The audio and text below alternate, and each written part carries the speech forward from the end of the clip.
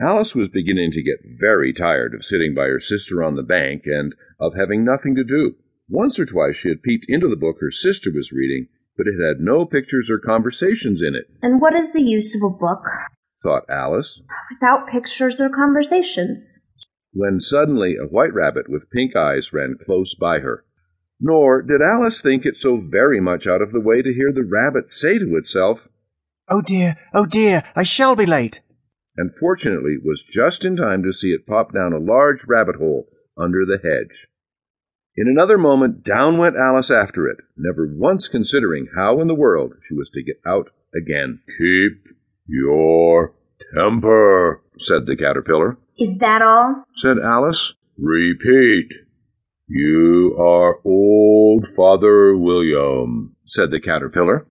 Alice folded her hands and began. "You are old, Father William," the young man said, "and your hair has become very white. And yet you insistently stand on your head. Do you think at your age it is right?" "In my youth," Father William replied to his son, "I feared it might injure the brain. But now that I'm perfectly sure I have none, why, I do it again and again." "Would you tell me, please, which way I ought to go from here?" "That depends a good deal on where you want to get to," said the cat. "I don't much care where," said Alice. "Then it doesn't matter which way you go," said the cat. "So long as I get somewhere," Alice added as an explanation. "Oh, you're sure to do that," said the cat.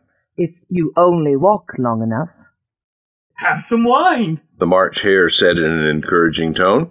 Alice looked all round the table, but there was nothing on it but tea. "I don't see any wine," she remarked. "There isn't any," said the March Hare. The Hatter opened his eyes very wide on hearing this, but all he said was, "Why is a raven like a writing desk?"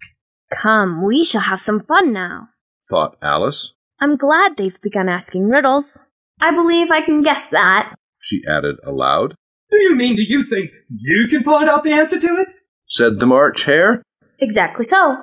The Queen turned crimson with fury and screamed, "Off with her head! Off!" "We can do without lobsters, you know. Which shall sing?" "Oh, you sing," said the Gryphon. "I've forgotten the words." So they began solemnly dancing round and round Alice, every now and then treading on her toes when they passed too close, and waving their forepaws to mark the time, while the Mock Turtle sang this, very slowly and sadly. "Will you walk a little faster, said a whiting to a snail. There's a porpoise close behind us, and he's treading on my tail. See how eagerly the lobsters and the turtles all advance. They are waiting on the shingle. Will you come and join the dance?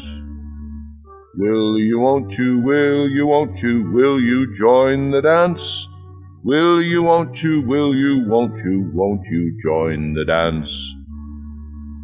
Beautiful soup, beautiful soup, soup of eating, beautiful, beautiful soup.